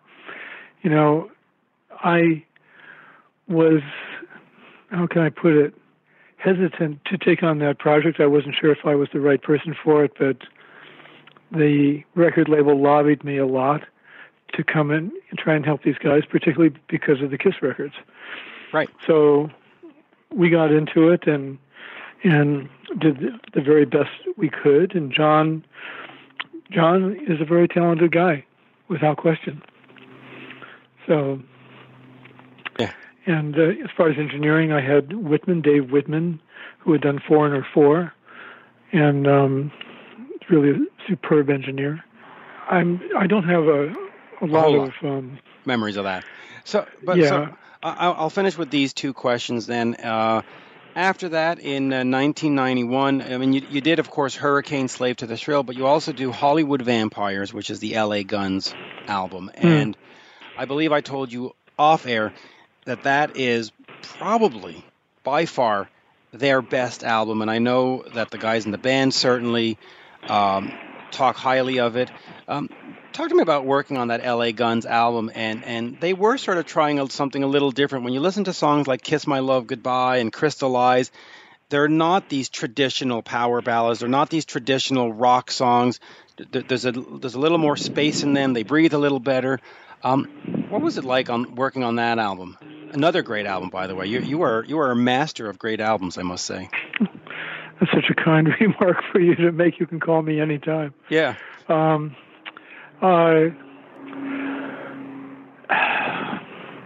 That was not an easy record to make. Some of the material wasn't there when we started. The band there was some internal stress with the band, some problems they had. What I recall about it, I just recall it was not an easy record, but it turned out really well, and I was really pleased with the way that it turned out. And again, I had great engineering help, and Tracy, I think, is genuinely superbly talented, and was the heart and soul of that band always. I have a lot of respect for Tracy as a player. Yeah, Tracy's an incredible player. And then I'll wrap up with this, and I'll just do a quick side note. You also did Checkered Past with Michael DeBars, and it's always important to throw out a little love to Michael DeBars. He great guy, right? You gotta love Michael and Checkered Past. So after the Hurricane, Steve Jones too. Yeah. Oh yeah. Right, because that's in fact Checkered Past was sort of this whole rock super group, right? I mean, you got Steve, you've got Clem Burke of Blondie, Nigel. Right. What a great band that was. It's too bad that there's there's only one album as far as I remember, right? Yeah, there's one. I think there's only one album, but yeah, everybody tried real hard. Michael especially.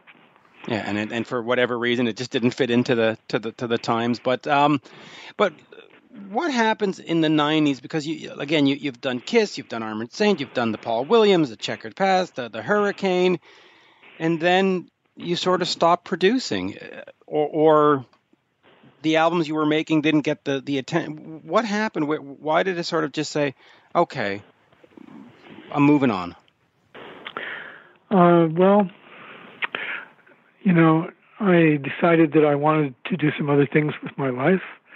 I got involved in supervising music for film, and I became a music supervisor for probably like 8 or 9 films. Went back and produced some more. Made another Paul Williams record, actually, for a Japanese label, 1996. And then, not long after that, I started a company called Manuscript Originals with Graham Nash and several other music industry associates. And that company was about honoring the classic songs of our times and the roles those songs have played in our lives. And we did this by going to great songwriters and giving them museum archival paper and having them handwrite out the title and lyrics of their most famous songs and illustrating those pieces. And it was a wonderful company. We ran into a wall probably in 2007, 2008 when the recession happened. And so it just kind of got stalled. But it's still there quietly. And I do a number of other things. But yeah, I did step aside from producing records. I did 26, 27 records, and seemed like a good run. Was it a hard decision, or was it time? It felt like it was time because there were other things I was interested in doing. Okay. And if any of these guys ever called you up, LA Guns or Kiss or any of them, said, "Hey, listen, we're doing another comeback album. We want to see if we have that magic." Would you consider it, or is it automatically, no, I'm done? I'm so far away from the done part that, if there was a reason to really consider it, and I'm not talking about money, if there was a reason to really consider it, I'd sit down and have the conversation. I'd be very, very clear on what I felt I had to really contribute that would be of value. But in terms of going back in the world and producing again all the time, no. But under special circumstances, it would be worth thinking about probably. Yeah, it really would. I would certainly love to hear another Kiss record with you, or even have Tom Cochrane call you up and say, "Hey, got a solo album that needs some production." But there you go. Absolute pleasure. I will remind the folks again, kissaddiction.com. You can get the Michael James Jackson autographed RIAA certified Creatures of the Night album and Lick It Up.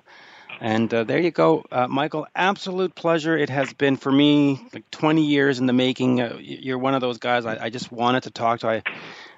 Again, a couple of those albums, Creatures of the Night, Hollywood Vampires, hold a very special place in my heart, and Lick It Up, great album. But wow, just great pleasure talking to you today. You too. Thank you so much. This is Rock Talk with Mitch LaFon. Mitch LaFon. From the Westwood One Podcast Network.